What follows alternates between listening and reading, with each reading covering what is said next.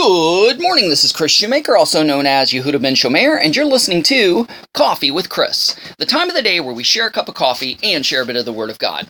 Now, I'm sure that most of you out there know when somebody is giving you a genuine compliment.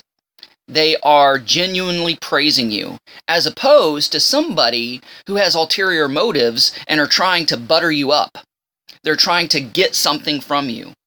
Proverbs chapter 27, verse 25 says, "When he speaks fair, believe him not, for there are 7 abominations in his heart." And then it goes on to the next verse, so it's like, okay, are you going to leave me hanging? What are the 7 abominations? Well, I'm glad you asked, because that's also found in Proverbs.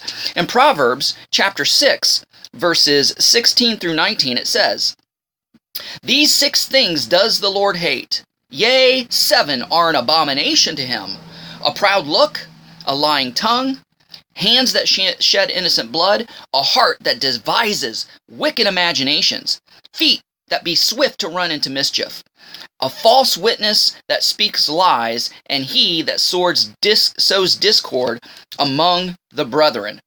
All right, so that's what it means when it says, "When he speaks fair, believe him not, for there are 7 abominations in his heart." You want to know what the ulterior motive is when somebody butters you up? I just read them in Proverbs chapter 6, verses 16 through 19. Review those, think about those. And if you see or find any people in your life that are that way, avoid them like the plague.